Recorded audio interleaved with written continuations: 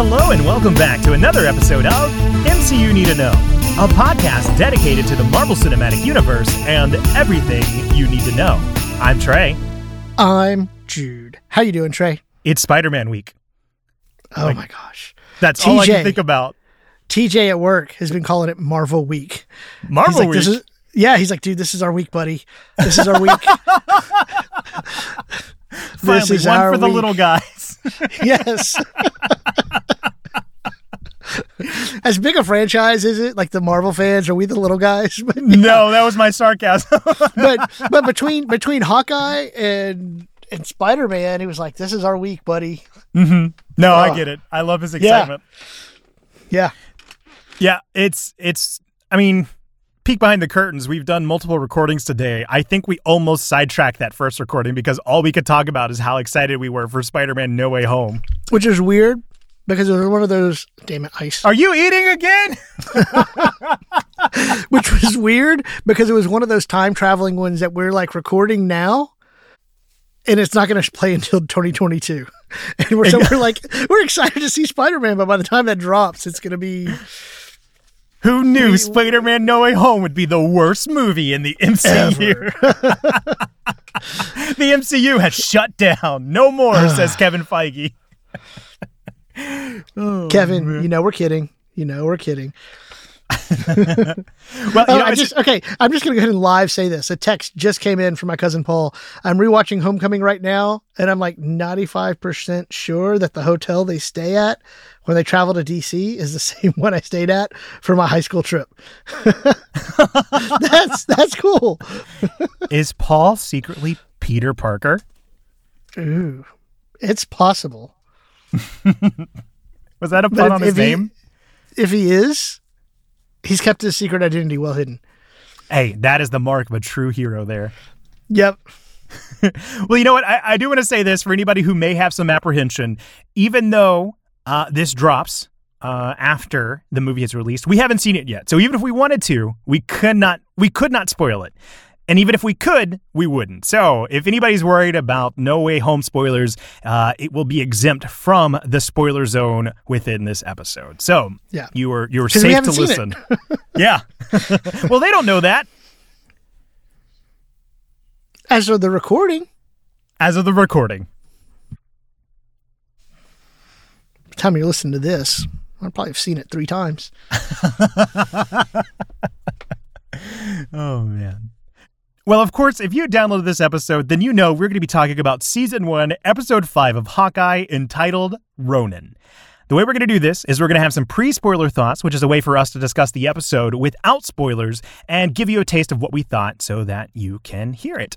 After that, you'll hear an audio cue, which will take us into the spoiler zone, which will be fair game for all spoilers in the MCU. Now, I did mention it earlier, but just to hammer it home, Spider-Man No Way Home and Eternals are still exempt from the spoiler zone, so those will not be discussed there.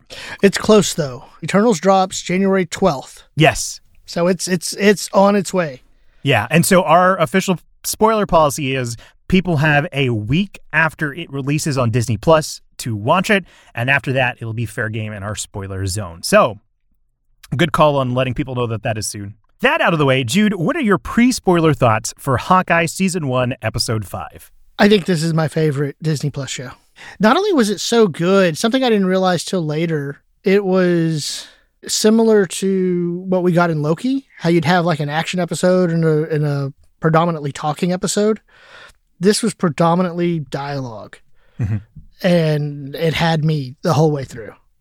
Yeah. And it didn't leave me with that feeling of, okay, all we have left is the big action set piece. It left me with, man, we got stuff to do. It's not just the wrap up. So yeah, so I'm so pumped. The show is so good. So I will share what we put on social media, which is what we do. We share our pre-spoiler thoughts so people can get a taste before the episode drops on Monday. And I said that last week's big reveal has shaken up the groove that the series has established, and I think it makes it that much better. And for as packed as the finale is bound to be, I think this episode gives us that pause that we need to get our characters into place for a super effective emotional resolution. So that is how I felt coming out of this. I do have one growing concern that a certain character's past may not get the attention it deserves. But I think that's more to do with that feeling of like, man, we've got so much to do in this finale. I'm going to be shocked to see how they pull this off. But they have built some trust given the momentum and consistency that this show has been running with so far. Mm-hmm. Well, not even that, like the trust that they've gained just all the way through of like, oh, how are you going to do this with so little time? How are you going to do this with so little time? And they managed to find a way to do it. Yeah. It's a very impressive show. Yeah. Which is so important for a show like this. I mean, any TV show you watch, right? Whether it's Disney Plus, Netflix, Amazon Prime, basic broadcast, right? Like they have to gain the audience's trust to do some things of like, hey, we're going to take you down this path. And don't worry, we're not going to leave you hanging. We got it under control. And when you don't trust as an audience, the creators to do that, it's danger, it's trouble for the show. And they've really, I think, for me personally, they've gained my trust. And I think on the whole, the viewers' trust in general. Mm-hmm. Yeah. Well, I think that's a good place to leave it, and we can pick this back up in the spoiler zone. So, like we said, you're going to hear an audio cue, and on the other side, it'll be fair game for all spoilers in the MCU. We'll see you on the other side. And we're back. So the way we're going to handle this is we're going to be breaking this episode down into the most important topics, which is a way for us to break down the episode without having to go scene by scene. So the first most important topic is Girls' Night. This section is going to be for us to discuss all the Yelena-centric scenes within this show, and specifically the conversation that Yelena and Kate have in Kate's apartment. So starting with you, Jude, is there anywhere you'd like to start within this section? So this scene with the girls' night, it's kind of broken up. So we get the initial meeting, we go to Grills and Hawkeye, and then come back and finish up this scene. So this is kind of right towards the middle end where Yelena is getting Bishop's trust. And it's that whole exchange of like, well, yeah, if you wanted me dead, you would already kill me. Oh yeah, right as you walked in the door, right there. I probably wouldn't have had time to shut the door. No, you wouldn't have. And just so, like, it's real. Like you're right. You could have been dead right there. So she's not going to kill you. But it also builds this really cool rapport between the two of them. Mm. The thing that I think that I took from that exchange is, I was shocked to see how much it felt like the Red Guardian's goofiness was coming through Yelena. And I want to be careful here because I feel like goofiness feels derogatory, but the way Yelena uses it to be approachable and relatable, but still take command of that situation, because Kate was clearly still like being cautious in the way that she responded. I think it's a wild skill that Yelena has, because she's being genuine and she's being honest about the things she's excited about, like how excited she was for the mac and cheese or how excited she was to do sightseeing. But she quickly is able to turn it back on when she's like, oh, I'm not going to talk to Clint. I'm going to kill him. And you can feel the sincerity of like, this is what she's doing. So yeah. The way that it is demonstrating her character in this rapport is wonderful.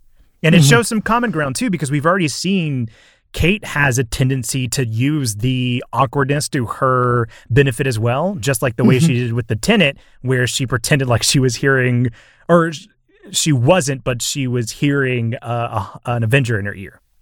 Yeah. So there's some commonality there. Oh, absolutely. Well, and it's interesting to see, because I mean, essentially it's an interrogation, and that side of Yelena, doing this interrogation, because it is business, and her ability to be like, well, to be able to mix this pleasure and business kind of thing of like, hey, I want to go see the sights. What do you recommend? And Kate at first was like, you go see these places, and then realizes like, oh, you're serious. like, okay, yeah, you should go here, here, and here, and it's like, she legitimately is like, hey, I'm going to go do this, because I love American Christmases, As an aside, one of my favorite things about her describing American Christmases is when she talks about Rudolph and how much she loves them. And then he's like, oh, he's so weird, completely missing the point of Rudolph the Red-Nosed Reindeer. I love that one. The super-powered reindeer. Have you had reindeer? If not, had the pleasure. It is not a pleasure. I am already quoting this because I watched that scene about 4 times today. Just that scene. Just rewinding it. I think I was on the phone with friend Daniel, and he was just like, Haley Steinfeld is just great as Kate Bishop. But bringing in Yelena and Florence Pugh really took it up a notch because she is so good. And to see the two of them banter back and forth and to get more of that character, yeah, Florence Pugh is so good. Yeah, I think that was one of the first things I wrote in my notes. Yelena makes everything better. Like, it was a fantastic addition to this show. And I think you're right. The chemistry that Haley Steinfeld and Florence Pugh have together as their respective characters is really well done. It makes all the sense in the world that Yelena has this enthusiasm for simple things like boxed mac and cheese or wanting to do these sightseeings because she has spent a majority of her life under the control of somebody else. So to see her pair that confident social awkwardness with the skills that she has picked up as a Black Widow is a great contrast to getting glimpses into Kate's life, who is a young adult trying to have their own individuality, and the way Yelena is like calling into that, like, you have one fork? I'm one person. Oh, that is not cutlery. Yeah. Okay, so a couple of questions came to mind. Because I don't think we know. She's a double major. Kate's a double major. Yelena tells us that. Knowing that she wants to be a superhero, what do you think her 2 majors are? Like cybersecurity and like a language, or criminal justice? Like what do you think? Criminal justice has to be one for sure. Yeah, I think so. I'm leaning towards psychology. I don't know, like something about just knowing the inner workings I'm imagining interpersonal communication and de-escalation and trying to get into the minds of either petty criminals or supervillains. Yeah. Okay. That feels like a area she would go in. So a short side story, because it connects, short tangential side story. When I was in college, my roommate, Brian at the time, he was Brian at the time. His name's still Brian. My roommate at the time. One of his electives he decided to sign up for because, like, when it came to sign up, his last name ended up being towards the end.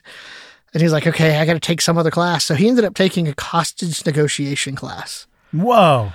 And one of the things they did was watch through a couple of like scenes in a movie. In fact, one, The Negotiator, where you have 2 and just like critique it. And they had to do like a simulated negotiation and stuff. It was pretty cool. Kate Bishop would probably see that and think, okay, cool, I got to take this. Yeah, I think that's another good guess as to what her majors were. So the one class he didn't get into and that I didn't get into because everybody wanted to take it, there was a hospitality major, right? Like you're going to go be a hotel manager or, something like that. And there was a wine and beer tasting class where they taught you, the tasting, what you're looking for and all that. It was always full. It was hard to get into that class. That feels like a plot line from Community. It does, doesn't it? It does. They're going to sit around the table and it's like, what are we going to take? Oh, let's take the wine tasting class. And they're going to have to win the paintball contest to get first dibs on registration. On registration. Oh, man. Well, I want to stick with this scene with Kate and Yelena, but I'm going to transition into something a little bit more serious. But I can't leave this part of the conversation without saying Kate and Yelena sharing a pot of macaroni and cheese uncomfortably might be peak MCU. That whole idea of them sitting there, Kate super uncomfortable and Yelena just wanting to take the whole pot was giving me so much laughter. I'm right there with Kate, though, when she made that face about the hot sauce in the mac and cheese. Yeah. No. It's a lot of hot sauce. Yeah. Oh, man. Well, one of the things I do appreciate that Yelena was doing is it feels like she's asking the right questions. Obviously, she's very driven to kill Clint because of the information that she has been fed. But I think she has a very valid question when she says, how is everyone forgiving him for his past? You know, I know she's misguided in the way she's doing this, but I think it is important that she's bringing that up, especially when she pairs it up with that question, what does that word even mean in reference to the Avengers? Now, the only reason that stands out to me is something we'll tackle later on in this podcast, but I like that it's showing Yelena, it's more than just like, this person killed my sister, I'm going to do this. She has thought about like why this person is getting this pass just because he. Oh yeah, I mean, that question is a huge critique of our culture. It reminds me of your buddy Mike Tomlin. My buddy. You're a diehard Steelers fan. Yeah, and his whole, I will tolerate you till I can replace you kind of thing, or in other words, hero worship. It's like, because you can catch a football, because you can rush the passer, because you can throw, the upper 90s and have a killer breaking ball, the right team colors, we're going to overlook that hero worship. And American sports shows us, like, we will overlook a lot and we will forgive a lot. It is a really interesting critique of like, look what he's done, but just because you attach Avenger to him and have that hero worship, look what you're willing to forgive. And culturally, we do that a lot. Now, it's interesting because there is that line of forgiveness is a good thing. Where is that accountability of you got to hold people accountable to what they do? You have to be forgiving, or not have to be, but it's good and right and normal and just to be forgiving. And in some cases, we'd also use the word merciful. But you have to. It's kind of comes back to what you said with Yelena. It's like it can't just be because of the hero worship. It has to be true forgiveness and warranted forgiveness and true mercy and warranted mercy. And that's such a difficult question to answer and thing to tackle especially for a short pod. But for me, like in that question, all of that's wrapped up in it. Like how powerful a word is that you can just let the rest of it go. And I think the show does something incredibly smart by having Kate be the one to argue on Clint's behalf, because it is taking what she has learned in theory about loss and arguing for Clint's sake of like, when you do what he's done and he's lost what he's done, he may not be perfect, but he's a good person. And that leads Yelena to have that line about like, okay, well then was my sister just collateral? They are dealing in a very heavy space where I don't think there is one right answer, but both characters are having to re-examine where they lie on this case because, Kate is pushed to that moment where she says, oh, I've only known him a week, and she has to re-examine that. And after Kate questions Yelena about who hired her, we see the altering of her trajectory and how that affects her. So that one question, I think, spurs a lot of different paths for these characters. Well, and when you think about what she was prior to the opening of Black Widow, well, the opening's probably the first time we see her older in that first Widow mission, right? And and what she's done since and the work she's continuing to do. And I do wonder, is there a little bit of hypocrisy on her part? Or, because if she was hired to kill Barton, right, and that's how she's making her money as a hired assassin, she's practically doing the same thing Ronan was doing. So the two things that come to mind is we've seen how much this show is dealing in that space of what revenge will drive a person to do. The revenge is corrosive storyline that is very common. So I think the way that I interpret it, whenever Kate pushes back and says, did you ever think about what kind of person would hire you to kill Clint? That was the first moment I think Yelena starts to put it together that like, okay, yeah, maybe she has a point, and I've been operating under this rage that I have that he was responsible for my sister's death. I think that pause is what gets her to investigate Eleanor later on in the episode. But I don't think I have a good answer. I mean, the only thing that I can say is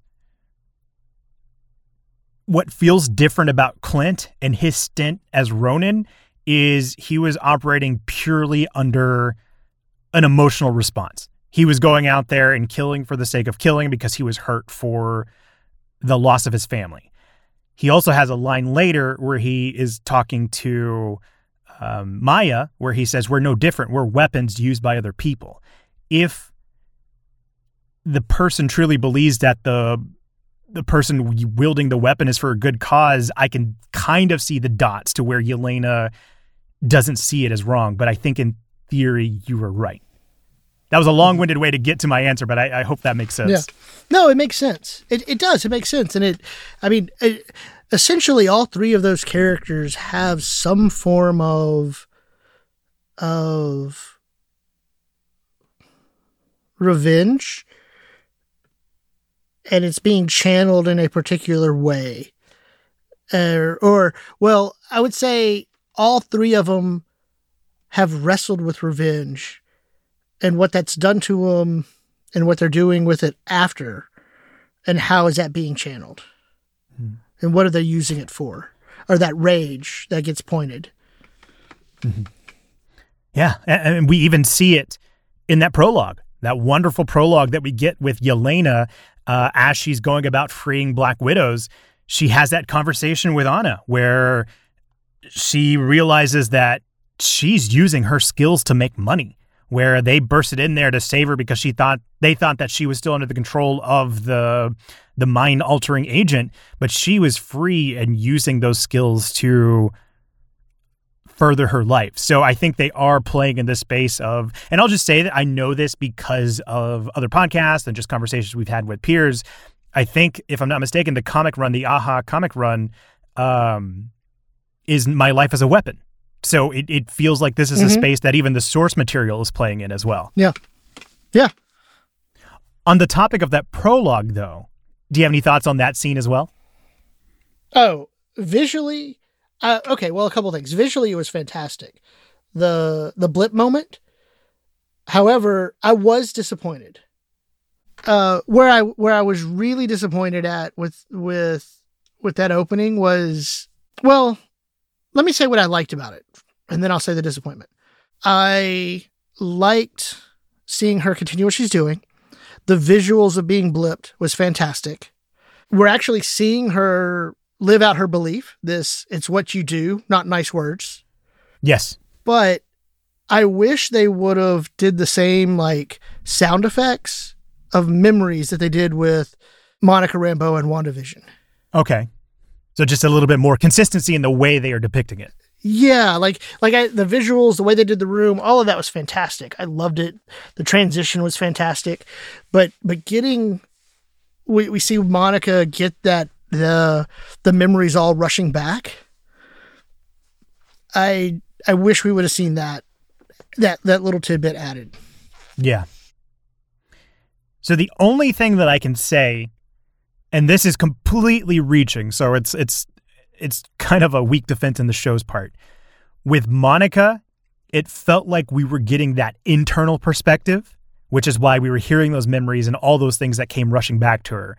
But with Yelena, we were getting an external perspective, which is why we saw the room materializing in a different context because she had been gone in those 5 years. So that might be a weak defense on why we didn't get that consistency, but I don't know. Like I appreciated the way that it was showing us a perspective of the blip that we haven't seen yet, despite the fact that the MCU keeps going back to this well.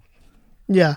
See, I don't agree with you, but yeah, it makes sense. Okay. So, well, no, I mean, it makes sense what you're saying, but the reason why I don't agree with you is when we get Monica, we see a view of the chair and Monica comes back. Whereas with the camera, we go with basically Yelena's point of view. We go with Yelena into the bathroom. The door is shut. It's just the camera and Yelena. She looks down. We see the hand. So it's all Yelena's point of view as it disappears and comes back. So we're, I think, more internally Yelena than we are Monica. Okay. Cool. I'm glad. It's good to understand what you disagree with. Yeah. So I see what you're saying, but I feel like what you're saying actually applies more to Yelena than Monica, just because of the sequence and the way they shot it and the point of view they put us in versus the Monica. I do have a question for you. Go for it. How do you think she found out about Natasha? Do you think she found out through Anna?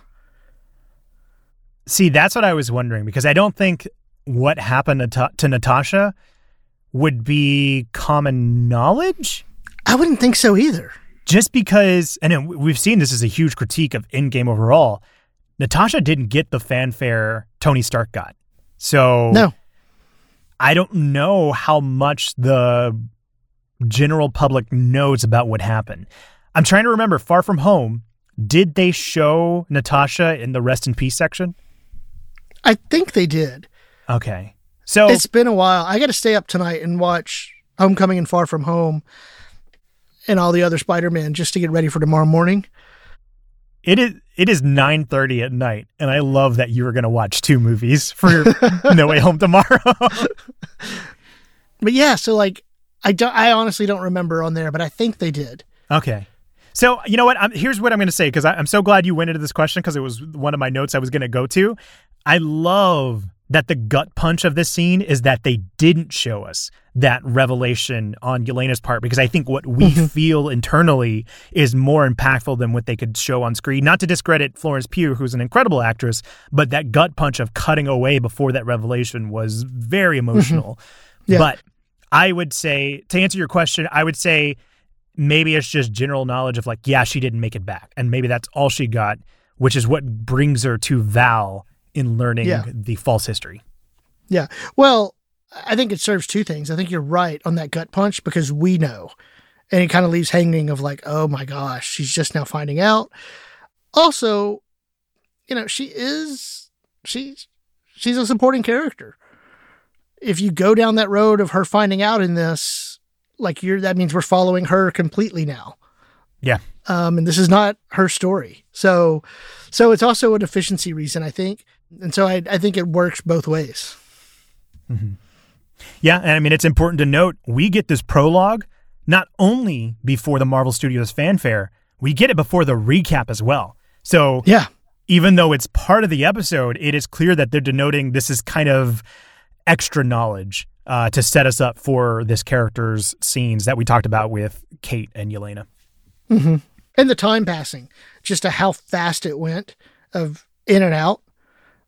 And it was 5 years. That was cool, because that's something on the Monica side you don't get.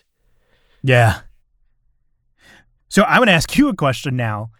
What did you make of that scene where after they've settled down, they're having their discussion about what they plan to do in the future? Anna asks Yelena about Natasha. Yelena says, we're good. And then they talk about living out that Sex and the City fantasy in New York. And Yelena gets visibly upset and goes to the bathroom. Did you pick up anything from that? My thought was looking where that said, that was right at snap time, because then she, goes to the restroom. She knows that Natasha's on the run. I mean, if you think about where they're at in the snap, Natasha's currently in Wakanda fighting the children of Thanos. Before that, she's on the run because of the Sokovia Accords. So it's also probably maybe a realization that she can't do that. Mm-hmm. I think I like your read a lot better than mine. So just to set the scene, Black Widow takes place in 2016, give or take, because it's like right after the events of Civil War. That's when Civil War took place. This is in 2018. So we've got a bit of a 2-year window that we're dealing with here. I got to imagine maybe there's some contact, maybe not. I was reading in that there may have been a potential fallout or something that happened because she looked visibly upset in the same way that Tony was upset when Bruce brings up Steve, and I'm like, oh, we're not talking right now. Yeah. And my grain of sand, I guess, is whenever she blips back, she's one of her first questions is, I've got to find Natasha and let her know I'm okay. It feels like a make amends sort of let her know I'm okay, and not necessarily, oh, she's been gone for 5 years kind of thing. Mm-hmm. So it's a small stretch, a bit of a grain of sand, but I just wanted to put that on the record for now. No, I'd be really curious if we get to find that out. Yeah.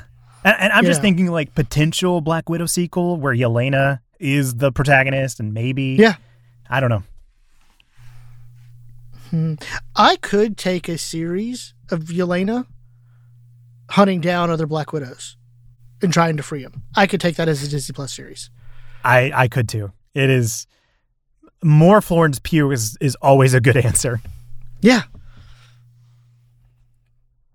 Well, I think that's going to be a good wrap up for the Girls' Night Important Topic, which we can go ahead and move into the next one called Putting Ronan to Rest.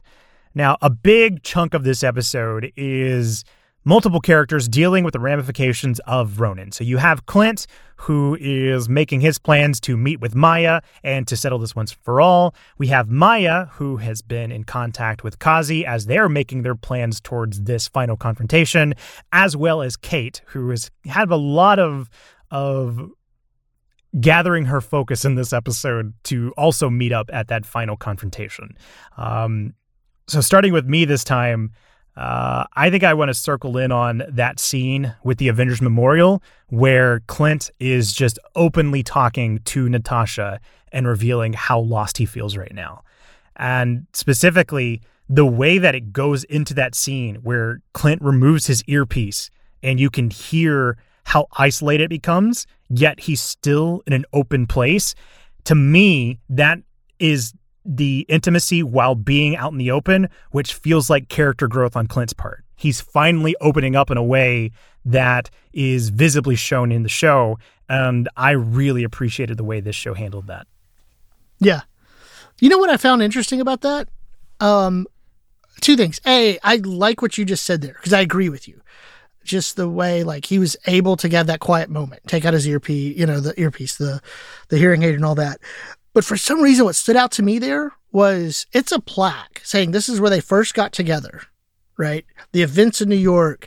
We've seen people, thank you for saving the city, free dinner, selfies, all that kind of thing. And this is the place where it happened and memorializing it. And one of them standing there and nobody noticed. Yeah. And he was wearing the hood. For some reason, yeah, he was wearing the hood, but it was like, Hawkeye in the hood, Cap in the cap. But no, like, nobody noticed. Like, we're starting to... what's the taglines a lot of time that comes up? Like, from Texas, remember the Alamo, right? Or, 9/11, never forget. And those types of things. But it was interesting, and I was wondering how much of it was a slight commentary on you have all this hero worship building up, but when you get to the actual place and the actual person's there, it's just kind of meh. That's what struck me even more so about this scene. It's like you were able to like stand there without other people touristy looking at it and recognizing and all there. And I realized that you couldn't do that. There's like an efficiency thing and storytelling thing that you couldn't do that. So I don't think it was necessarily a commentary on society, but for me, it felt like it. And I'm so glad you shared that read, because I don't think that is the focus of that scene, but that's what's great about art, right? Like you read into it profound things, and I really like the way that you have brought that up. So, because I can't go more than 2 seconds without making a joke, it also could be a commentary on how bad the MCU is at secret identities. Right? Well, when you have people going around having like Thanos was right in places, and Thanos was write mugs. I can imagine somewhere there are people in this MCU world who, Vulture is kind of an example of this, of like, hey, we had this job and the government came and took it away, and these people made the mess and now they're getting paid to clean it up, is the line. And you had the Department of Damage Control. And it makes sense, right? You don't want that kind of stuff in the hands of just anybody, right? We saw what happens in Homecoming. But so I can imagine people being upset still, and more government and all that kind of stuff. Yeah, so it's just, I don't know. It's interesting that that's where my brain took it. Mm-hmm. Especially for such, again, a heartfelt moment of vulnerability. Yeah. Well, I have one more thing to say about this, and that'll take us into the next section I want to talk about within this topic. But, it's been clear throughout the entirety of the series how important Natasha was to Clint and how lost he's been since he has, dealt with missing Natasha. To have him openly state that he wants to ask her for forgiveness for what he's about to do and how he's been trying so hard to earn what she gave him, it is so hard to have him wrestle with that survivor's guilt just out in the open like this. I mentioned in the previous topic how Yelena's asking the right questions.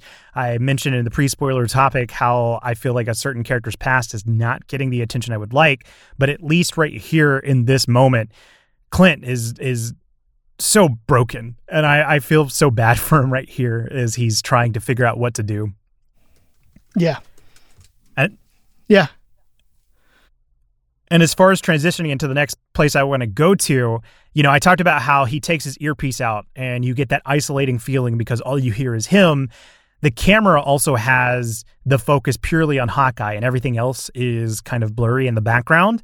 Whenever we go away from this scene and he walks away with his hood up, it's still blurry. And we come into Kate's room, that's also blurry until she gets into center frame of the camera. And I really appreciate how they did that quiet reflection into her scene as well. And you know what's so wonderful about that and that transition? That is a moment, and we've been critical about this and we've been called out on it. That's a moment that in other MCU shows, they didn't let it linger. They didn't let you have that emotional moment because they threw in a quick quip or a joke. Whereas in this one, they did let it sit. Right. They let it sit. Like they understood what was going on. And again, that's unfair to put it that way to some of the others, I guess. But it's like, I could easily imagine a draft where somebody is like standing next to him and Hawkeye doesn't realize it because of his hearing aids out and then make some kind of comment back, or tap on his shoulder or, something. Yeah. And it was like, no, you had an emotional moment. You let our character have an emotional moment. You let us feel it. You transition, as you said, out into our other character, main character, who is having their, emotional moment. It's great. Mm-hmm. This feels adjacent to what you said, but I want to read directly from my note in context to the scene in Kate's room as she is looking over her accolades. I really enjoy this scene because it's a quiet, reflective moment that once again trusts the audience. I think that's in line with letting the emotion sit. I'm glad you brought it up and framed it that way because that is something definitely to praise here, as it is a common problem for the MCU. Mm-hmm. Yeah. And why this scene, I think, stands out so much to me is we haven't discussed it yet, and I know we'll get to it later, but the episode opens up with Eleanor being understandably concerned about Kate. And she has that heartfelt moment where she goes through explaining to her, like, hey, sometimes your life doesn't go the way you expected, and it takes you on paths that are winding, but it's not any less valid of a life. Like, it's just different than what you wanted. And to have that scene, and then have that scene where Yelena is mentioning, nice words only mean so much. It's what you do that defines you. I like that it has Kate here in her room looking at her trophies and seeing all the accolades, all the history, all the pageantry, and then it pans up to that first bow that she ever had, because it feels like, to me, the way that I read it is Kate realizing that beneath the success, the core of who Kate is wanting to help people. And she doesn't have to be a superhero to do that. It is full circle back to the conversation which she had with her dad, and full circle to Clint, to Wanda. You step out that door, you're an Avenger. And so that's what I got from that quiet, reflective moment with Kate. Oh, yeah. Well, because there's a willingness, like, I think that's what she's understanding is like, I wanted to be them, and that's them on that pedestal. And through the show, we're seeing Kate slowly getting Hawkeye off that pedestal and becoming human to her. And he genuinely, from her perspective, we could have a Yelena perspective, I guess, to the moment too, genuinely wants to help people. This is what I do. I'm not a role model. This is my job. This is what I do. I help people. I want to help people. And it's a rough life. We see that conversation in the other episode, and he even puts his head down when she doesn't quite get it, and she still doesn't quite get it. Like, it's something I forgot to mention when Yelena and Kate are talking, Kate almost verbatim kind of paraphrases Hawkeye about the things that he had to face and the sacrifices and the losses. While she's right, there's still like a parroting of his words, or in Yelena's words, they're nice words, right? But you don't really know what you're talking about. You haven't done that. You haven't had to make those kind of sacrifices and choices the way he had or Yelena's had. And so there's an interesting thing in terms, again, breaking it down of like, I know, but you really don't. You're just parroting those words. Mm-hmm. Yeah, and I like the way that you frame that as just parroting what Clint said, because that is specifically why I referred to it as, in theory, demonstrating what she has learned from Clint, but she has not lived it, like you said.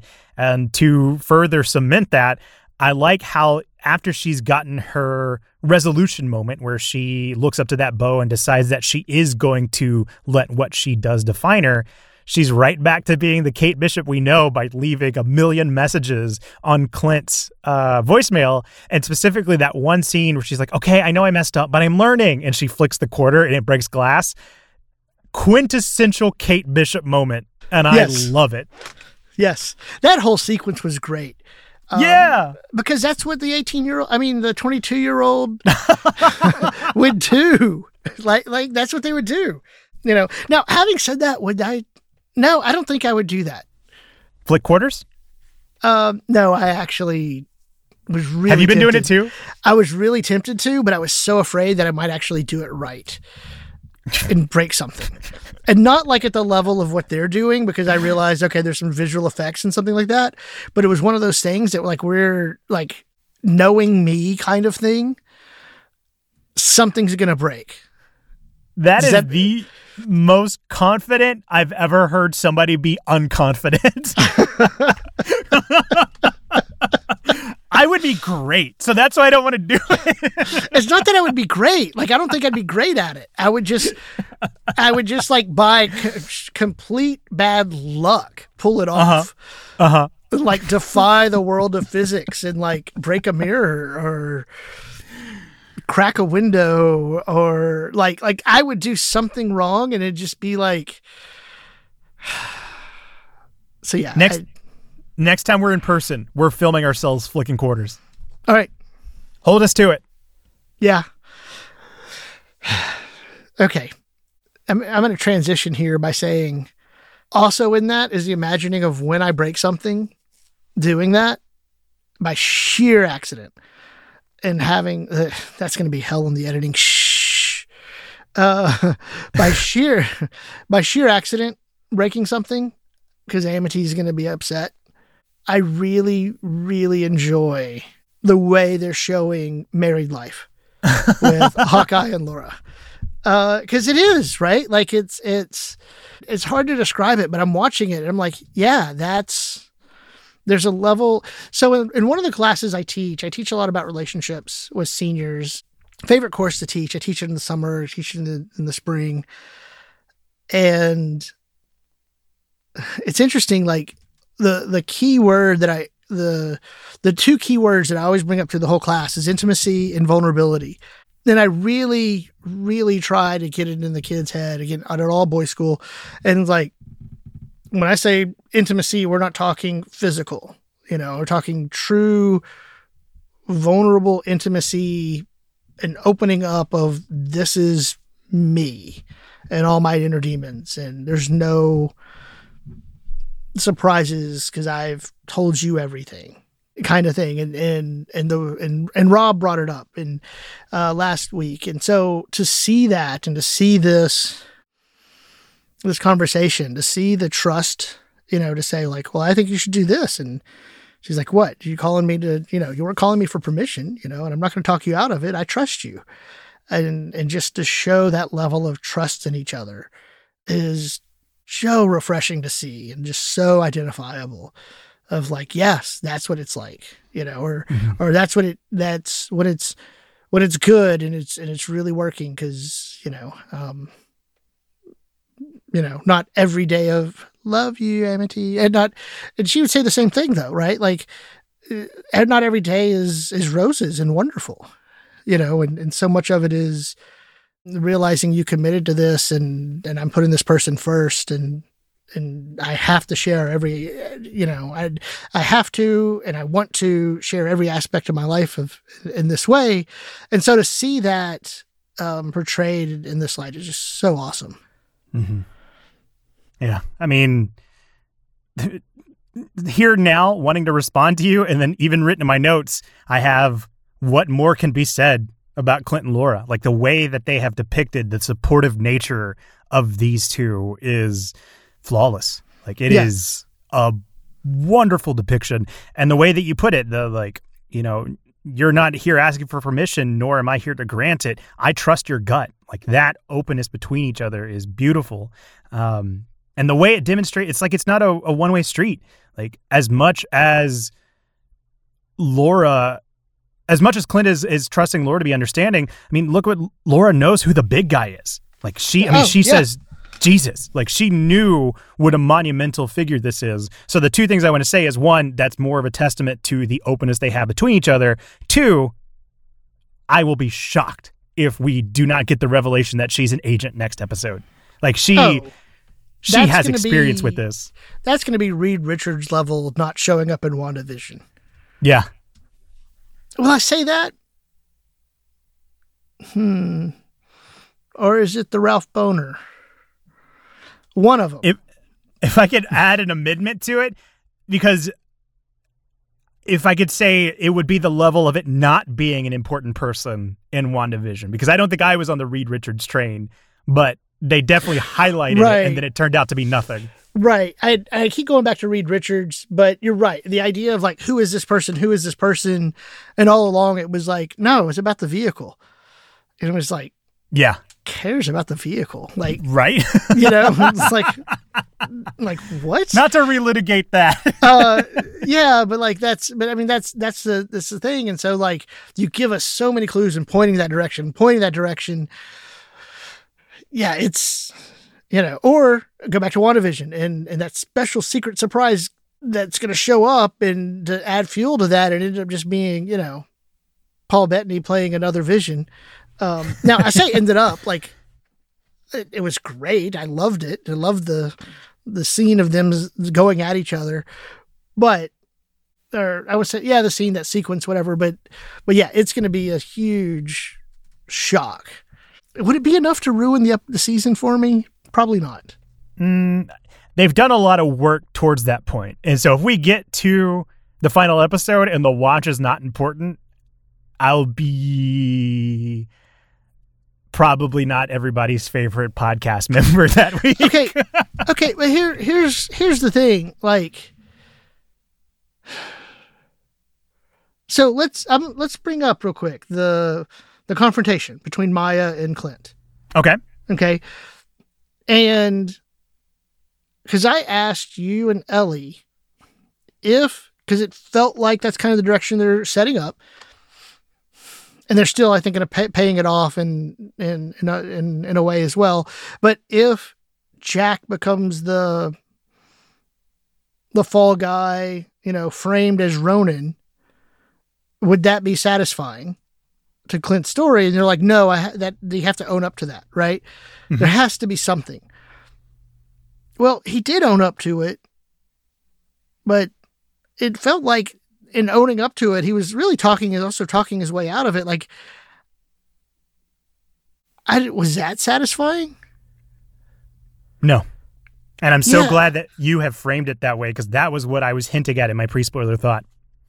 And I wonder, like, I just wonder, did they write themselves, not, when I say they, not the Hawkeye writers, overall MCU at large with using Ronan, did they really write them into a super difficult corner of redeeming that character?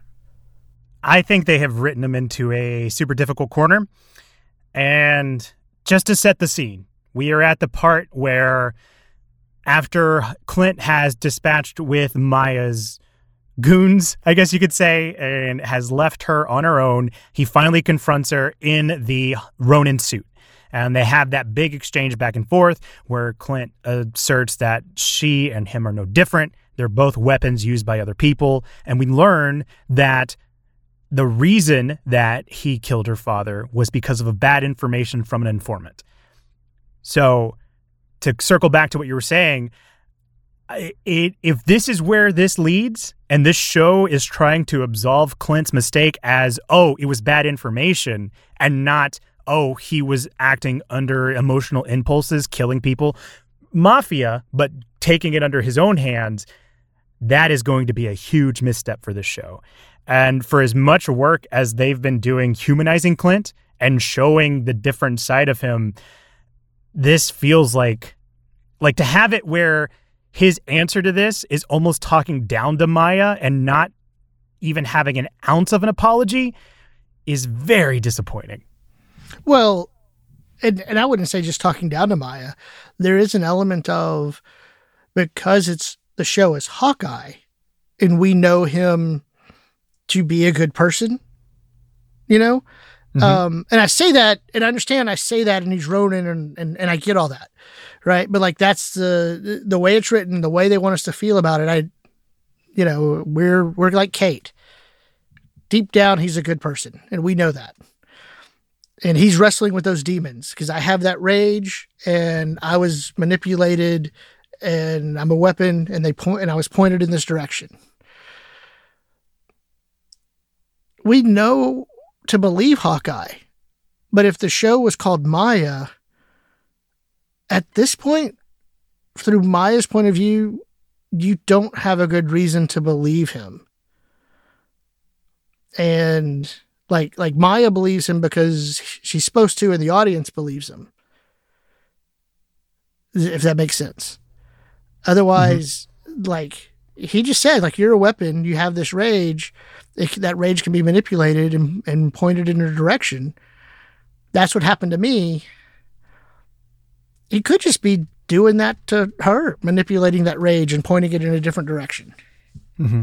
Like that's, that's the thing. We know Clint's not doing that, but I don't know what, like, as I'm watching this, was that as convincing enough to say it for Maya? As the show goes, it was like she starts to check it out. Mm-hmm. Well, it wasn't immediately, because she's still attacked. Right. But it's in the getaway where because like if she didn't have that doubt and didn't believe Clint, probably wouldn't even have asked, hey, why weren't you there? Yeah. In that interaction, you see she's had internal doubts, and it's not until Clint gives that final piece that she starts to pick at it. Yeah. Yeah. So I don't know. I'm worried, man. I really don't want this show to frame it as though Clint's biggest mistake was killing her father and not that other stuff. And the thing that keeps pulling me back, I don't think they would have written Clint saying, like, I'm not a hero, I have this dark past, if it wasn't going to be explored. But I don't know how they're going to pull this off in the finale when it really felt like this should have been the episode for Clint to start owning up to it instead of sliding that fault of like, hey, we were just used and manipulated. Just some sort of empathy between Clint and Maya, I think, would have gone a long way. It does make me wonder, A, does Clint Barton make it out of this series? And is this a true passing on of the mantle of Hawkeye to Kate Bishop and continued training under Yelena? Or is it a passing of the mantle, still a passing of the mantle, but a retirement? Like he's still alive, but like he's like Cap, alive, retired, and we don't intend to see him again. Mm-hmm. Like I feel like I'm trying to imagine how they're going to end this. If I can go out on that limb with you, I'll ask you this one. At the rate this show's going, do you see Clint getting back home to his family for Christmas? Which I know sounds trivial, but that's a huge point of his arc within the show so far. Yes. You think he does? Ken, after the first week and 2 episodes came out, I never said this on pod, and I was kind of saving it till we get to this point. You're going to end on him making it home. Like, as much as I asked about the question of death, I don't actually think Hawkeye's going to die. It was more posing that of like, what is it is that what's going to be satisfactory for Ronan? Like a complete ultimate sacrifice, But no, because they're going to use the Christmas song, I'll Be Home for Christmas, and he's going to make it. and that's what Ken said, and I completely agree. He's like, oh, they're holding on to that song for this. Mm-hmm. No, like I honestly think that we won't see Clint Barton again until season 2. And because in the comic, and I know we don't dabble too much in the comics, but I know that similar to an Old Man Logan run, he kind of had an Old Man Hawkeye type run. And you'll probably see something similar to that in season 2. And that will probably be the end of Jeremy Renner in MCU. Okay.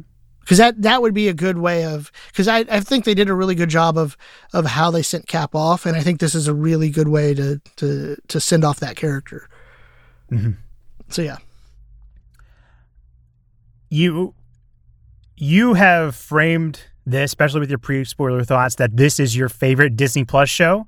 Yeah.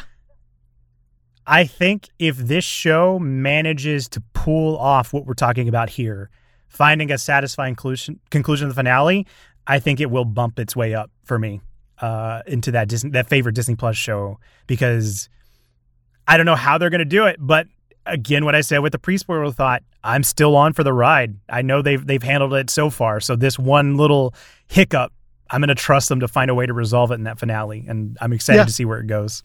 Yeah. Oh, yeah. It feels like we're coming to a close here in this important topic. We've danced around it a little bit, but I want to take some time to spotlight it fully.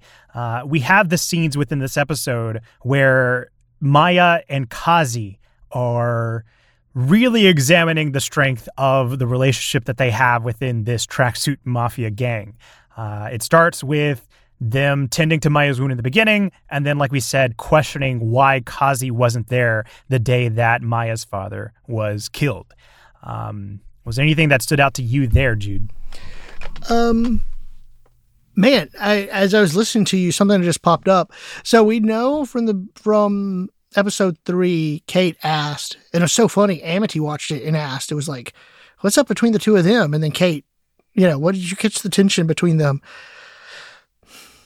If Kazi is the informant, and that's the way it's looking like they're going to go, it makes sense that Kazi would have this level of care for Maya out of guilt. Like, you don't have a father now because of me. So I'm going to try to fulfill that role to whatever degree I can. And I'm wondering if that's what we're seeing. I do like how he's cleaning the wounds, and he's like, you don't have to pretend it doesn't hurt. And she's like, ow, it hurts. There, I shared my feelings. And her facial expressions and the way she did it, you could just tell the anger still. just so well, so awesome. Just the facial expressions and everything. And it's so funny, just my bubble of, because again, we've said this before, she's not just playing a deaf person, she's deaf in real life. And so I'm imagining that communication, so much of her communication for her is through facial expressions, with, maybe how forceful the hand motions are with the American Sign Language and stuff like that. And so I catch myself saying, oh, it's so well acted, which it was, but it's also probably very natural for her, if that makes sense, like the person. But I love that interaction, because you also you see this one-on-one conversation here, and one having this hard shell, Maya, and not really wanting to be vulnerable. And you had the one-on-one with Eleanor and Kate, and there's this vulnerability between mother and daughter. You had this vulnerability between Hawkeye and Grills. You had this vulnerability as well between Kate and Yelena, but Maya still had that hard shell. So I found that interesting. Just you see all those one-on-ones and different emotional responses. I'm so glad you framed it that way, because I didn't think about the ways, because I talked about the one with Clint where he was being vulnerable out in the open, talking to the plaque, the moment with Kate and Yelena as they were going back and forth, but the hard shell that Maya's still struggling with. I'm glad you spotlighted that way, specifically because the note that I did have is I love how this episode has shown two different people so close to getting the revenge they thought they needed, but one perspective shift from another character is enough to send them on a different trajectory. So with Yelena, it was Kate highlighting, hey, did you ever think about who paid you? And that's how we get the confirmation about Eleanor being the one to hire Yelena. And with Maya, it's Clint giving that information about how he was tipped off by somebody from the inside, that she's starting to finally realize the strained relationship with Kazi. And one more thing to add, and why I'm so glad you illuminated it the way you did, I like your read about this potential guilt that he's feeling and why he's been there for Maya, because the way that I took it at first is we've seen multiple references to Kazi being the number 2 to Maya's father. So I wonder how much of it was a power play of him wanting to be in charge, which would illuminate why he threw it at her face of her dad would never do what she's doing and leading these people. Oh, yeah, that's a good catch. So, and who's in charge? You are. Yeah. Yeah. There's some animosity there. So there's both guilt and animosity. And I'm not entirely sure how to read it. And if you pair that with one of the moments in the first episode, I'm still confused as to who wanted to get that watch so badly, because I think in order to need that watch, you have to know the information within. And so I don't want to go down that rabbit hole yet, but if you remember, Kazi was there. And whenever Kate gets away, he pulls his mask off and he's looking at her like, oh no, this just became a big problem kind of thing. Yeah. So. Yeah, no, that's a good point. Who did Maya want the watch, or did Kingpin want the watch? Mm-hmm. Because I set this up poorly last week with Rob, but I tried to say that because Maya had the note with all of Clint's family, and also knowing she's with the Tracksuit Mafia who was trying to get the watch in episode 1, has she known Clint is Ronin far longer than she's let on. But if this is a Kazi operation and he was the one trying to get the watch, I think that would explain the disconnect a little bit for me. Because he's trying to play cover up. Yeah, well, right. And he's like, we'll do this, loose ends. He probably even pitched it to Kingpin or told Kingpin that, hey, I can do this easy and quiet. Get in, get the watch, get the location, and be done. You know? That's all very thin, very flimsy. So I'm curious. Yeah, it gets weird because you also have Eleanor who comes into play being associated. Yeah. So yeah, but again, why, like, if he's stopped, right, and I'm in retirement basically, why are you doing something to bring him out? What's the benefit of wanting to kill him and the family? You know what I mean?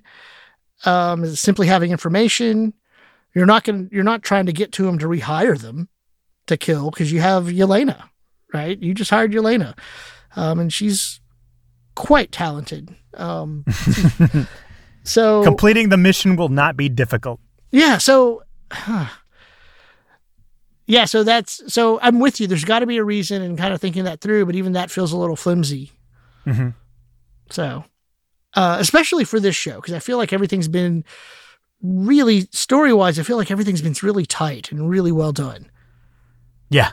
And so I don't think I don't expect it to be that. But you're right. We got to figure out, because that's the thing, is I think the watch is the real MacGuffin.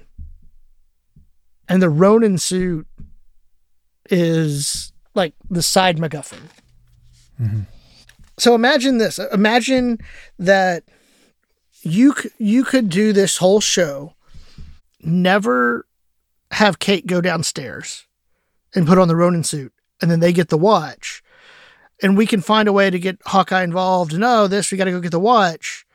And it works, right? And you get your Hawkeye story. The benefit of the Ronin suit is you got to find a way to pair. Yeah, he needs to wrestle with, past demons, but you got to find a way to pair him with Bishop. And the suit's a good way to do that. Mm-hmm. And so that's why I feel like the watch is the real MacGuffin, because we've solved the suit. The suit's back to Hawkeye. He needs to make amends. Whether or not that's the only amends he just made in this episode or not is the question. But otherwise, the unresolved one, the one that's taking us into the finale, is the watch. Yeah. Colt. Why was it so important to the tracksuit mafia? Well, because it's going to lead him to Coulson. He wore Rolexes. And all of a sudden, Agents of S.H.I.E.L.D. is canon. Well, let's put a pin on that, and let's shift gears into something that has officially been recanonized. That is going to take us into our final topic, which is Eleanor Bishop's associates. So we've got a few scenes where Eleanor is consoling Kate in the beginning of the scene where she is upset by being turned away from Clint. We have another scene where Eleanor has called the cops on Jack, who is being arrested. And finally, the final scene where Yelena has investigated Eleanor and has let Kate know that Eleanor is associating with the Kingpin himself, Wilson Fisk, Vincent D'Onofrio. So, Jude, where would you like to start? I want to start with the hug. Okay. The hug between Eleanor and Kate when she first walks in. And the hug in particular is where Eleanor asks, and it's selfish. It's a selfish ask, but it's also a selfless ask. I love the dual nature of this because we had it pointed out of it wasn't leave my daughter alone. It was drop this case. And something's going on with Eleanor. And the question was, does Clint think you're a superhero? And she's like, no, and I don't either. And it was heartbreaking for me because she's sad in this. I see my kid, my daughter, physically hurt, but she also sees her daughter emotionally hurt. This idol that she's always had, and the response of like, no, he doesn't see me as a hero, and I no longer see myself as a hero, and be able to show, in her face that sympathy and empathy for her daughter in that moment of like, I've met my hero and he doesn't think of me what I hope he would. And just that heartbreak, it was phenomenal. Mm-hmm. For everything that I think you've highlighted with Kate, which is wonderful, I think it's also a testament to Vera Farmiga as an actress, because on the one hand, the advice she gives is great. Sometimes your life goes in a direction you didn't anticipate, and that's totally fine. It's still a proud life. But because of our suspicion of who she actually is, it is so villainous. And especially the way that once Kate starts letting on about how much she knows about the Sloan Corporation, where she's like, okay, I'll look into it. It's just like another great job on the MCU's part. If this does turn out to be the case that she's the antagonist, it is not a completely one-dimensional villain. There is actual care in the way Eleanor feels about Kate, but it does not supersede the plans that she has as a potential antagonist. Yeah. Well, and the thing is like you said, it's great advice. Hey, sometimes things don't go right and it's a weird path and that's okay. And like, it's great advice, but it's also, like you said, it's this manipulative advice to get it's both, right? It's like this manipulative advice to try to push you away from this, from I care about you as a mom and I don't want you to get hurt. I care about my stuff and I don't want you to be the one to figure it out. But it's also the advice Kate needed to hear in order to get that overconfidence back and call up Hawkeye, And so like it backfires. Yeah. I have a slim theory here, so it's not strong enough for me to want to put it in the prediction section, but there's a line in particular where Eleanor says, I know exactly who you are. And she's talking about in reference of how much admiration she has for Kate and the way that she's watched her grown up. I really, again, if she is the antagonist, I wonder how much the training and the accolades and the pushing her into this was Eleanor training Kate to take her under her wing. And that could be the path that she saw, because she was very adamant about, like, after she got out of college, she would go work at Bishop Security. I wonder how much that was the path that she was paving for her daughter. Yeah. Oh, absolutely. It's so interesting, kids and parents, and being a teacher, seeing the kids and also being a parent. It's a little bit about me, right? My undergrad is in radio, television, film. I have an associate's degree in video production. Like, that's what I wanted to do. I wanted to specialize in visual effects. Love of Star Wars, all of that. My dad, his undergrad is in communications, and he worked at a TV station. I worked at a TV station. He owned his own video production company in the 70s when the technology was new. It's not something that I intentionally did because he did. It just kind of happened. I have a master's degree in theology. He has a master's degree in theology. It's really weird, but it happens. And I see that so much with my students of like, I wasn't groomed for it. I just did it. And I see that in my students, and some that are like, yeah, my parents want me to be this. I don't want to be that. My dad or my mom is this, and that looks like fun. And so I'm going to do it. And just how much of us go in that way, not even intentionally or groomed wise, so to speak, the way you were saying here, but we end up in there. A friend of mine, a teacher, and went to college for early childhood development stuff. That's what her dad was interested in the 70s, early childhood development stuff. So yeah, it's just fascinating there. Amity's a teacher. I'm a teacher. All three of my kids have contemplated becoming teachers. And you see that with teacher families, and literally teacher families. It's just like, oh yeah, my mom was a teacher. My aunt was a teacher. Like the way I ended up in it is not like I have a whole lot of teachers in my family that older than me. My uncle is one. But yeah, it's just interesting there. that we end up in that path. So yeah, and again, it's very similar path. She wants to be a superhero. She wants to help people. I mean, don't know exactly what Bishop Security's into, but it's a form of that kind of line of work. Mm-hmm. It's not that far off.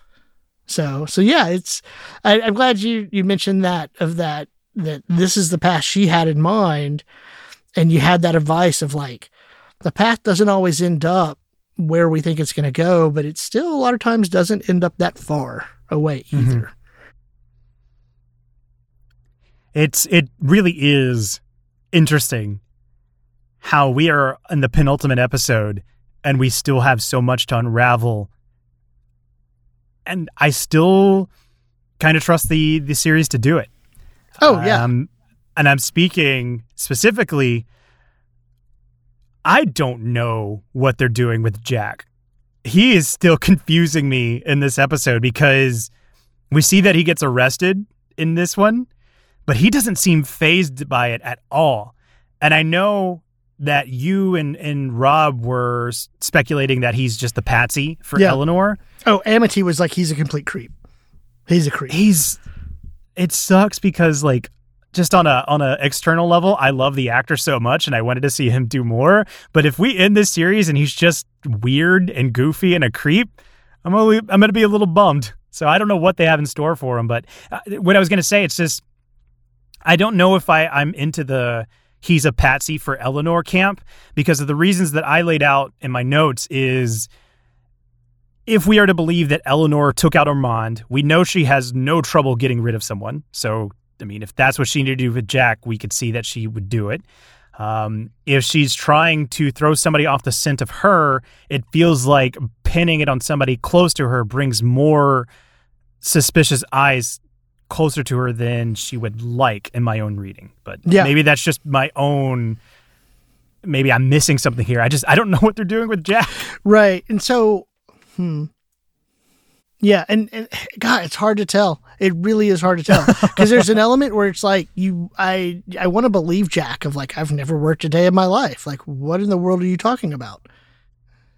And like, there's a genuineness that you could almost see in terms of like, he genuinely means it. Like, hey, I'm going to be out of this very quickly, not from a like, twirl my mustache, I can get out of any of these things kind of way. But like, literally, they got the wrong person. They don't know what they're doing.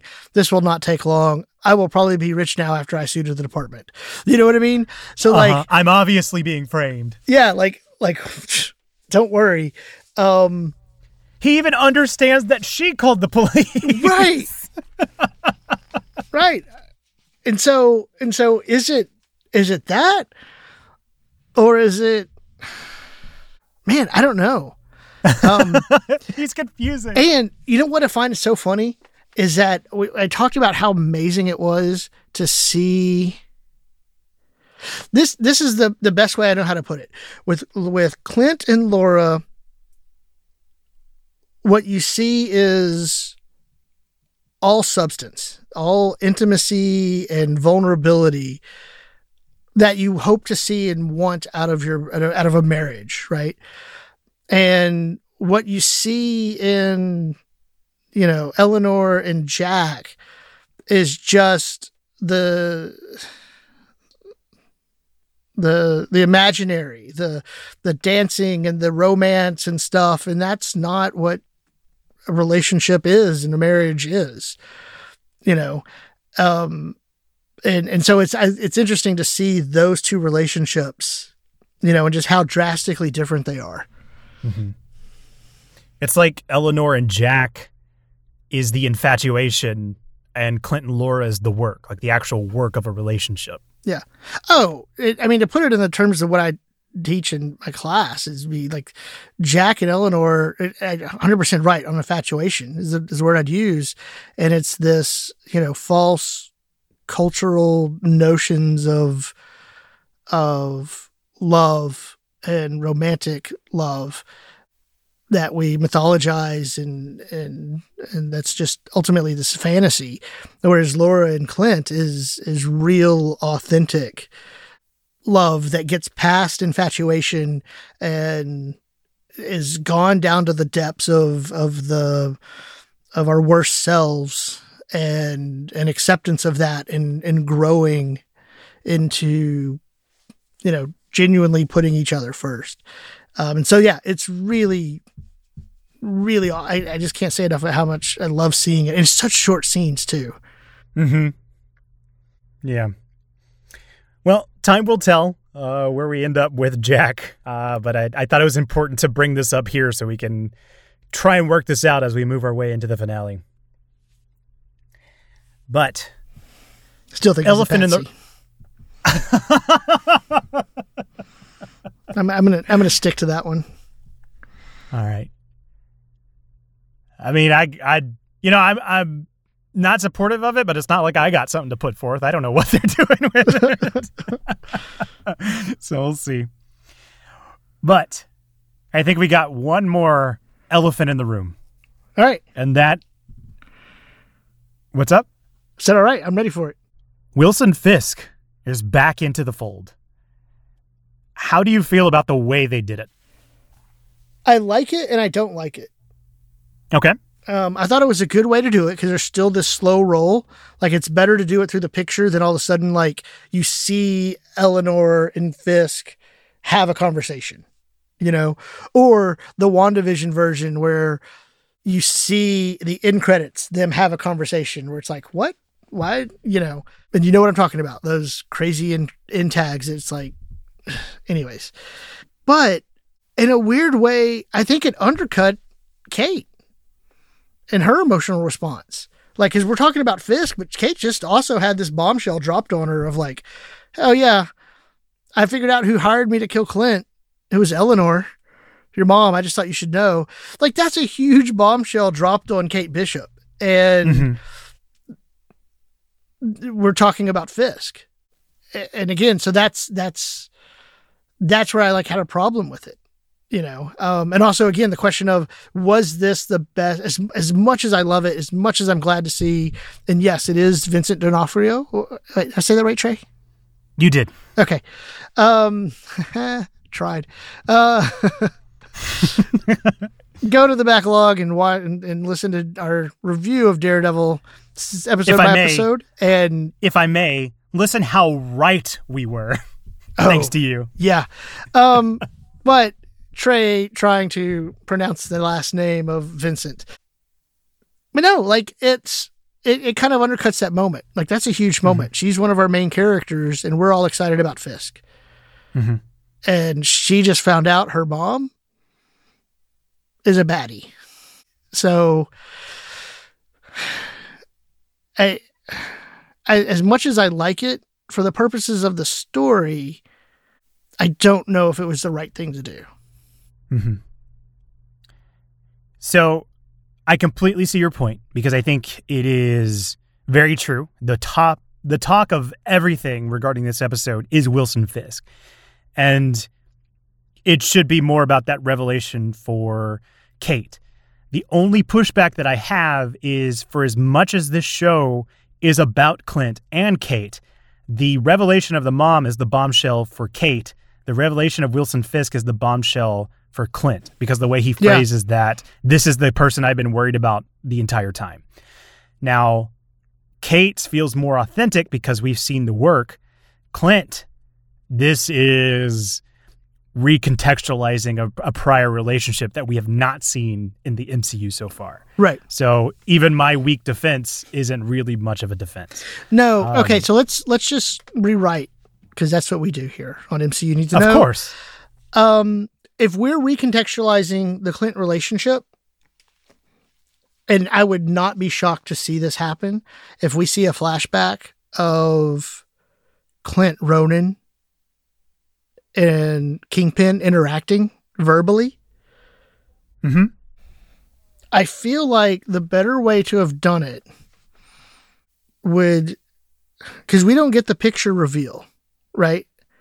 Like, we get the texts of Elena Bishop. I just wanted you to know, Kate hands the phone over and Hawkeye says, that's the guy I've been worried about. Don't show us the picture.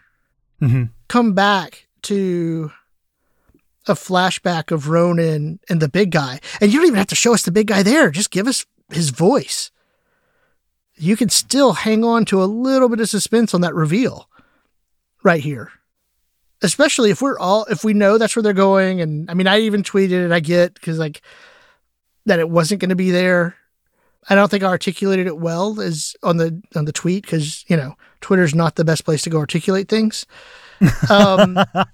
You know, complex thought. Not this is complex, but you know what I mean.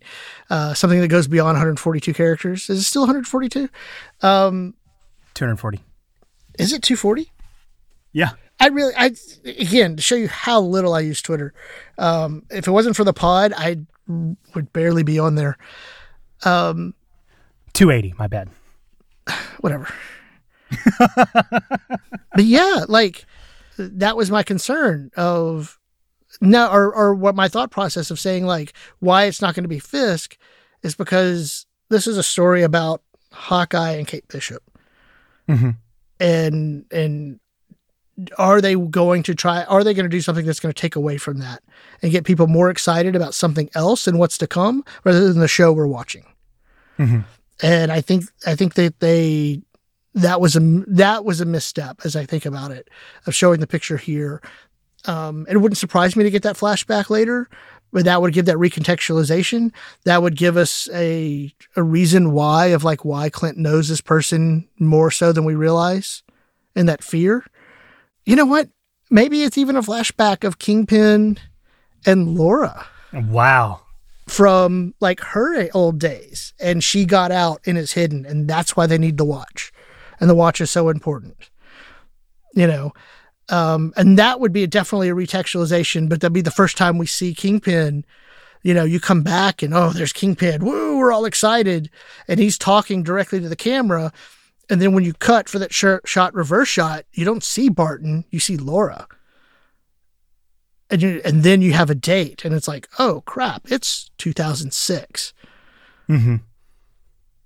You know, and then you cut back to the present, back to Laura, and another phone call with Clint or something. Like to me, that's the way you bring in and you tie all those together without undercutting Kate's bombshell right there. Yeah. Kevin Feige, so, I'm available. Well, I don't think you had to look further than my prediction last week, where I said, I think it was last week, I said we would get definitive proof that it is Vincent D'Onofrio's Wilson Fisk before the series end, but we wouldn't see more than what we saw in episode 3. So I think I'm there with you in the way that I didn't want it to take away from the story. But I've had the feeling that Uncle was Fisk from that moment. I am shocked that they gave us as much as they did by showing us that picture, which I know some have argued like, oh, it's still blurry, but Vincent D'Onofrio's name is in the credits. Yeah, I know. Like it is. Yeah, it's him. So I can see where you're at with wanting to hold on to that just a little bit longer. Yeah.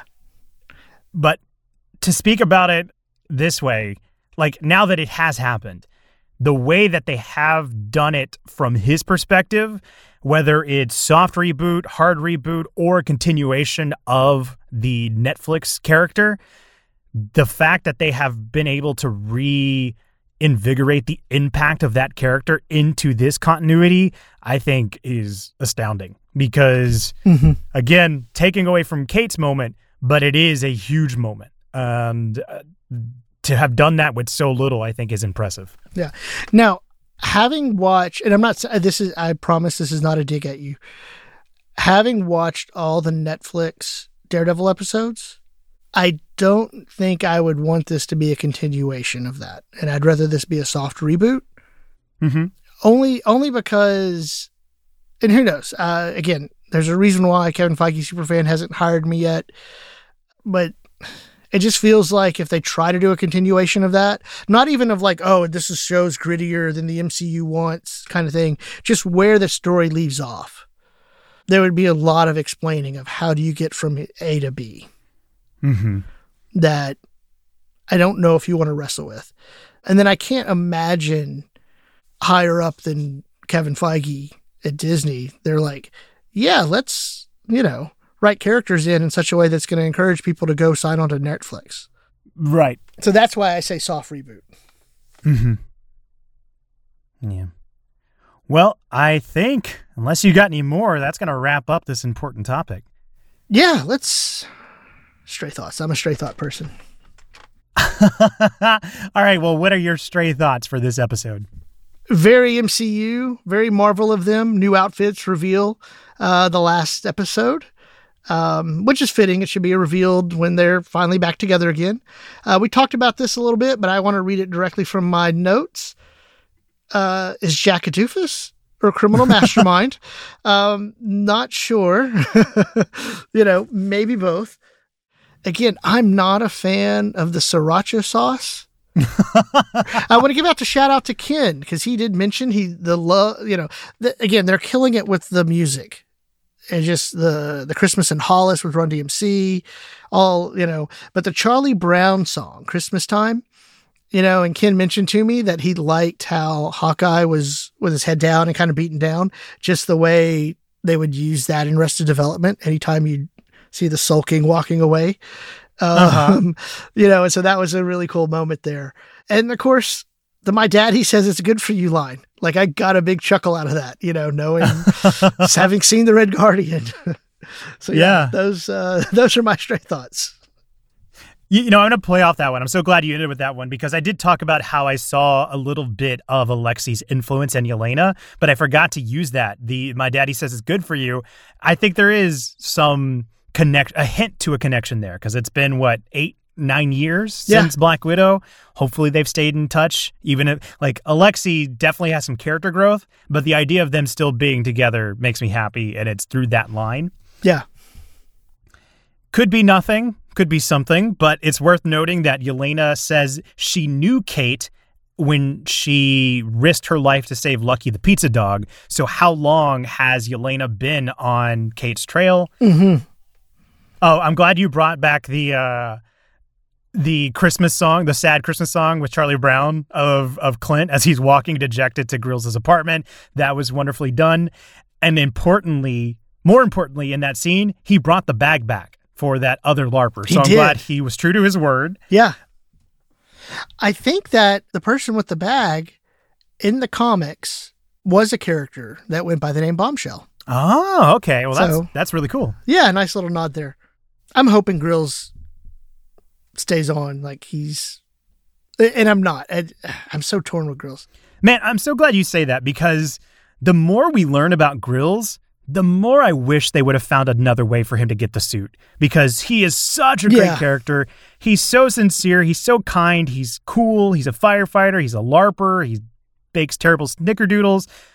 But it hangs over him that he stole a piece of the crime scene. I think that's a fumbling on the show's part. You know what? In some ways, I thought that in the very beginning because of this whole, again, what's this portrayal of first responders? The whole really is a New York cop going to get the evidence back? Basically theft for Hawkeye. The more I think about it, the answer is yes on both cases.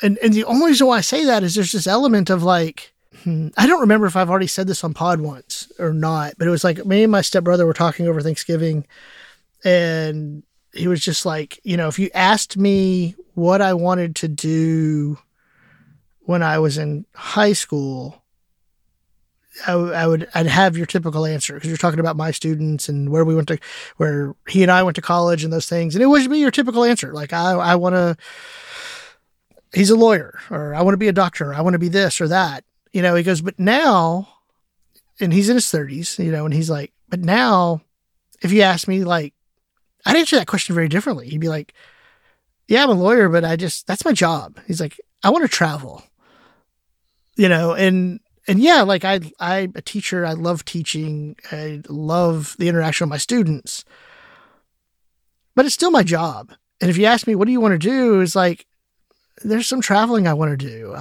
The podcasting is one of the things that I'm getting to do that I want to do, and we have, it's a completely different answer, right? Cause I'm willing to I'm lucky that I get to teach, But overall, like, I'm going to do a job to get to do the things I really want to do. You know what I mean? And so in that way, it very much humanizes Grills and Bombshell, in the sense of like, yeah, this is their job and it's an important job and they probably love it to a certain degree and love the people they work with. But just like all the rest of us, it's a job and there's things about our job that sucks. And we do it because we get a paycheck. So we get to go LARPing and get to go podcasting and get to go, watch Spider-Man the next day at 10 a.m. like that's what, you know what I mean? So in that sense, the more I thought about it, it's like, no, that's actually, you're right. It is a downer in terms of like overall, how are you portraying this group of people? But you're also very much humanizing this group of people, which I'm wondering how many of them watch the show and think and don't like it, and how many of them watch the show and really identify with it. Mm-hmm.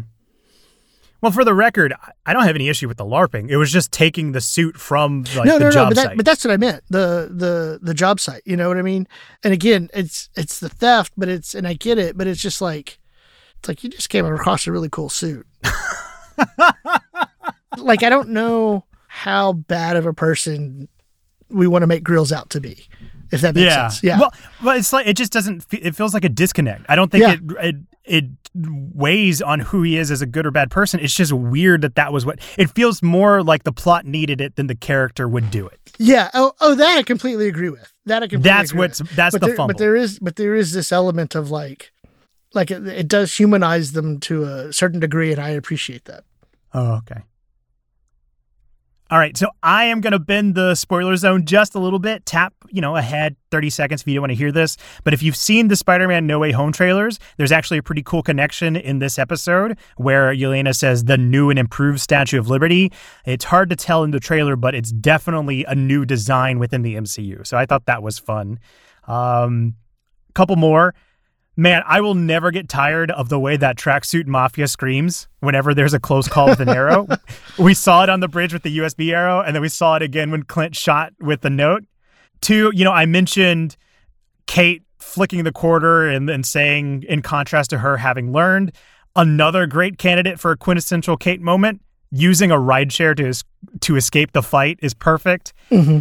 And finally, this is such a big moment, but I couldn't find anywhere to put it other than Stray Thoughts. I love that scene where Clint hands Kate the arrow back. It's right after the confrontation with Maya, but before they get back to Grills. It's very brief, but a huge payoff to what Rob highlighted last week about our arrows. Yeah. And the thing that I love so much about it is that if Clint is making his way towards opening up more, it doesn't necessarily have to be completely verbal. So him handing that arrow, I think, is one of the biggest thanks he can give to Kate for saving him that night. Yeah, that was fantastic. So glad you brought that up. Yeah. Beautiful scene. Well, I think that's going to wrap up our Stray Thoughts, which means we can get into our listeners' first takes. So, starting with Ken on Twitter, this one reads, "Less action this time, but the brilliant acting shined. The plot is coming together, and 2 more episodes is definitely not enough. That end-credit song is perfect. # release more episodes." Yes, and I agree. Down. I think that's the drumbeat we've been having. I say you've been there from day one. I already know I'm going to want 2 more episodes. So yeah. You called it. Yeah. The next one, Rob Logan, guest from the previous episode, on Twitter says, "We were right about so many things." Go back and listen. He is correct. We were right about so many things. 100%. And I'll be completely honest, because I organize these for the outline whenever we read this. I didn't know if this one counted as a listener's first take, but I'm totally going to pat ourselves on the back by adding it. Oh, man. This next one comes in from friend Daniel on Insta, and it reads, "Friggin' amazing. But seriously, that was so good. Can't believe the finale's next week. We need 2 more. Oh, he didn't say friggin'. So he's clearly excited about this episode. Yeah. Last one. What the hell? Ben Maddie. And I don't know if I am, and I'm not a professional actor. I don't know if I did the inflection right on what the hell, but I'm with you. It was such a oh my gosh kind of moment. Yeah. You know, I honestly don't know which way Maddie's going with it, but just the pure emotional, what the hell? Yeah. Just makes me so happy. I even put on the Instagram, that was my favorite response so far. Yeah. You know, this is 2 weeks in a row that I'm doing a terrible job of the outline because you said that was the last one. We have one more. And this one was from Skullface Project on Insta, who commented on the post and said, yes! With a bunch of S's and exclamation marks. Yeah. So another 2 back-to-back emotional responses with this episode. And this, it's so funny. The minimal action, but this episode warranted an emotional response. So Yeah. good. So good. Mm-hmm. So good. Of course, thank you all for sharing your first takes with this episode. If you're listening and you want to get on this for the finale, you can find our pre-spoiler thoughts on our social media at MCU Need to Know. We post it the day of, if not the day after, to let you know what we thought of the episode without having to wait till Monday. And of course, we'd love to hear what you thought, which is where you can share your first takes that we will read here on the pod. All right, we're wrapping things up here, but before we go, we've got predictions for episode 6. Jude, what are your predictions for the season finale of Hawkeye? The end tag is going to be a scroll showing up and turning into Natasha. No. You know what? I don't know why. Okay, so I'm going to go with this. I think Friend Daniel's right. He messaged us about we're going to get a season 2 announcement similar to the way it was announced on Loki, but we'll also get an actual end tag. I'm torn. Part of me wants to say we'll get Kingpin in the actual end tag and maybe an interaction with Val, or we're going to get a Moon Knight end tag. Ooh. I'm not sure which one we're going to go with. Because it makes sense to give us some kind of end tag that's going to propel us into the Echo that was announced, but it also makes sense to get an end tag for Moon Knight, which I expect to be the next Disney Plus show to be released. So that's kind of why I'm thinking, or maybe it's wishful thinking, but thinking it's going to be something like that. If that happens, I think that'll be the first time the Disney Plus shows have crossed over. Yeah. I don't think we've seen any connectivity between the shows yet, outside of being just part of the MCU overall. Right. So, cool. So, my predictions for the finale, I got 2. This first one, like you said, we talked about it with Friend Daniel. I do think we're getting a season 2 announcement. There's just way too much that needs to be wrapped up that I can't imagine finishes off as a season. And I think we'll get the second one. But the thing I want to add to it to differentiate a little bit, I think, unlike the subtle tease I thought we were going to get of Wilson Fisk, I think we will get a subtle tease that Daredevil exists in this universe. Nothing show-stealing like Fisk, but just some confirmation that Charlie Cox, that Matt Murdock is out there running about with this Fisk. No, it's okay. I mean, we know it's going to be Charlie Cox. So you can say that. Well, I mean, Kevin Feige did say if he comes back, it will be Charlie Cox. Right. See, my only thing about that, it makes sense that we might get that tease. Yeah. However, my gut says we'll have already seen him in Spider-Man No Way Home. So. Hold up. Never mind. We established that we haven't seen it at this point. I was going to say if that's fair to bring up, but I know it's still a prediction at this. Well, again, let me clarify this. As of this recording, I have not seen Spider-Man No Way Home. I've just been convinced that he was going to show up in Spider-Man No Way Home going back to when we first started the pod. And I feel like that's going to happen. Okay. So to tease it at the end of a finale, when in my prediction, because I haven't seen it as of this recording, it doesn't make sense because we'd already seen him. Okay. I'm mentally going through all that. Yeah, I said it right. Yeah. Time traveling sucks. Don't do it, y'all. Oh, man. Well, I'll do you one better. What if again, have not seen the movie at this point. What if it's Matt Murdock and No Way Home and Daredevil and Hawkeye. Who is Foggy? Sorry. The way we've described timeline so far. You know what? I'll be honest. Like, if Foggy shows up as well in any of these, that will probably make my day more so than Charlie Cox and Murdoch. Oh, man. Well, you know what? I think our excitement for Spider-Man is getting the better of us again. Let's go ahead and wrap this episode up. Oh, man. You know, if you want to continue the conversation of Hawkeye, or if you're excited about Spider-Man by the time this episode drops, you can always reach us at MCU Need to Know on Twitter and Instagram. It's a great place to connect with us. Like I said, you can get our pre-spoiler thoughts. You can help vote on what we title our episodes based off quotes from the show.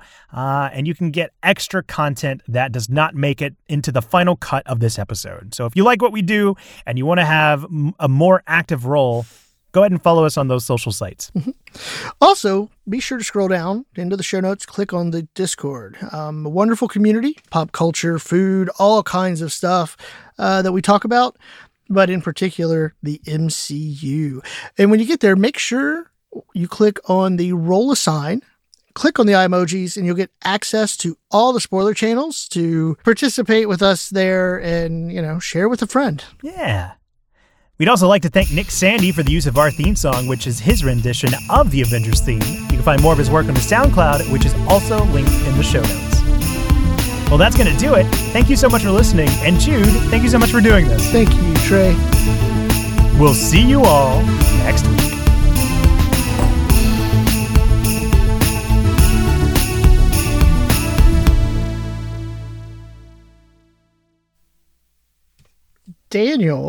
Brother Daniel. Yeah. Said, this was 9:30 this morning. Do you want me to call you with my pre-spoiler thoughts tonight? I said, sure. Oh, does 6:36. 6:36 this afternoon. All right, bro. Seated for the movie. So. Wait, did he not call you for the thoughts? No. Okay. He's 6:36. What time do you think he's going to be getting out? I don't know. 7. We'd have to be recording around like 10. Let's see if he answers while he's in the movie. If he answers in the movie, it's a big no-no. Especially as big as movie snobs as we are. How about this? Did he was just going to call you, or was he going to leave like a voice message? How was he going to do that? He said, I don't know. He just said, do you want me to call you with my pre-spoiler thoughts? I was like, sure. Because if he sends it, and then I don't hear from him for another couple hours, 6 hours later. All right, bro, seated for the movie. What's up with bro lately? I don't know, bro.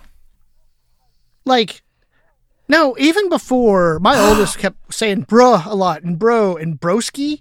No, and then my niece. Just as Hawkeye's coming out, my friend Casey, his youngest, he's like, dude, everything's bro.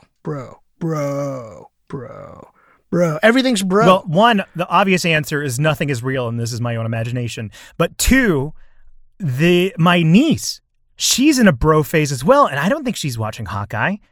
She's where's that coming from? It's got to be like a kid show or something. And because the way it happened is she's been playing Super Mario 3D World this year, and she's gotten really good at it. But every now and then she'll be like, "Hey, I can't do this," and so she'll ask me to help her. And when I do, and then I do. But the last time that she asked me to help her, I just immediately died on a flub. And she goes, "Bro, were you even trying?" And I was just kind of like flabbergasted that my friggin' 7-8-year-old niece was talking to me like that. I know. Oh my gosh, just wait. But yeah, just everything was bro. But yeah, like my youngest is the BRUH, bruh. And I'm just like, don't bruh me. Come on, bruh. Well, bruh, like it's like, bruh, can I get a sandwich? It's like, dude, no, you're not going to talk to me that way. And yes, I'll dude you. Like, I kind of like that. I know I'm not supposed to, and I just talked about my niece talking to me like that, but here on this side of it, I love the idea of your youngest being like, "Hey, can I get a sandwich, bruh?" Yeah. But, and I don't know where it came from. My friend Casey doesn't know where it came from, but it's just like every other bro. Well, see, like I'm familiar with it because I remember like in the streaming days, like, I mean, it's like you would throw it out there sarcastically. But at the same time, and I hate this, everything always starts out sarcastic and then becomes genuine. I remember there was a point, it's like, hey, what's up, my dudes? And it was like, at first, it was just being sarcastic because people were throwing that as a joke, and then it became sincere. So I'm assuming somebody brought back bro, and now it's just a sincere thing again. I guess. Are we old? Yes. Oh, gosh, yes. I just turned 31 this week. Gosh, yes. Yeah. Am I that much older than you? Okay. Yeah. Okay. That's why I didn't get your Princess Bride reference last week.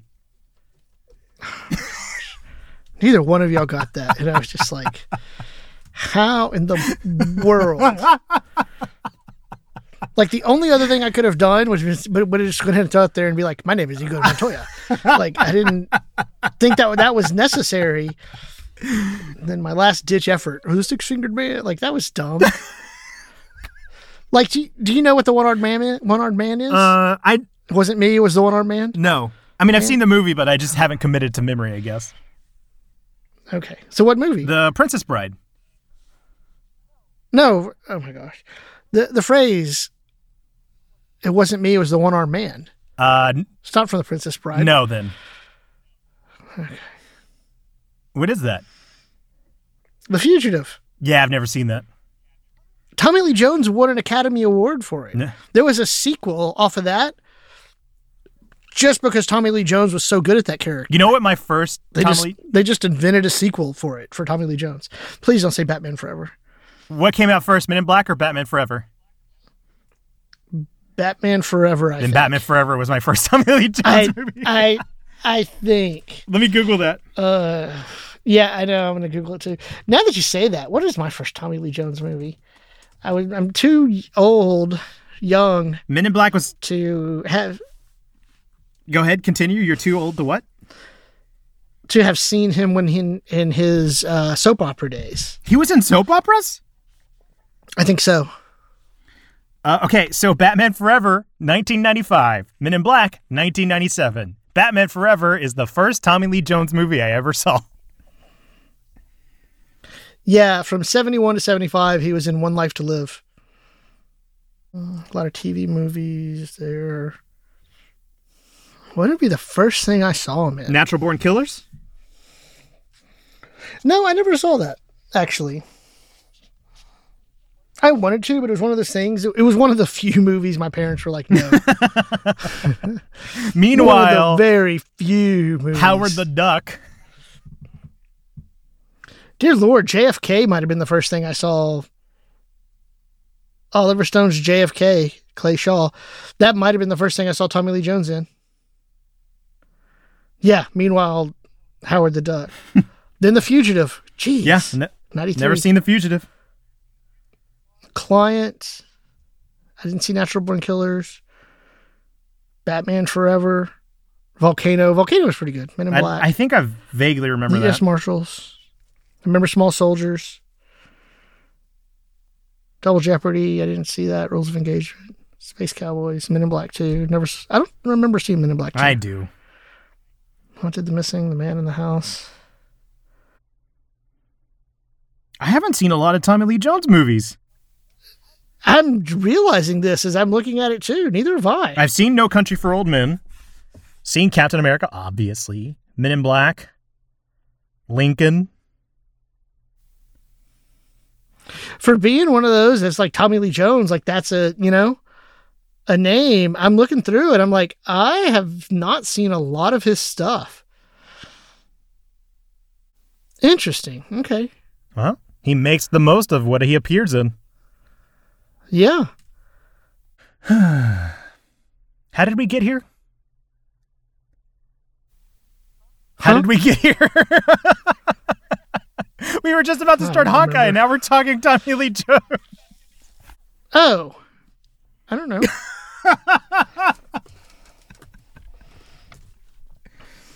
Oh, the Six-Fingered Man. Oh, yeah. It was a good joke. I just didn't catch it till editing. All right, let's get started. All right. Here we go. Let's just jump into it.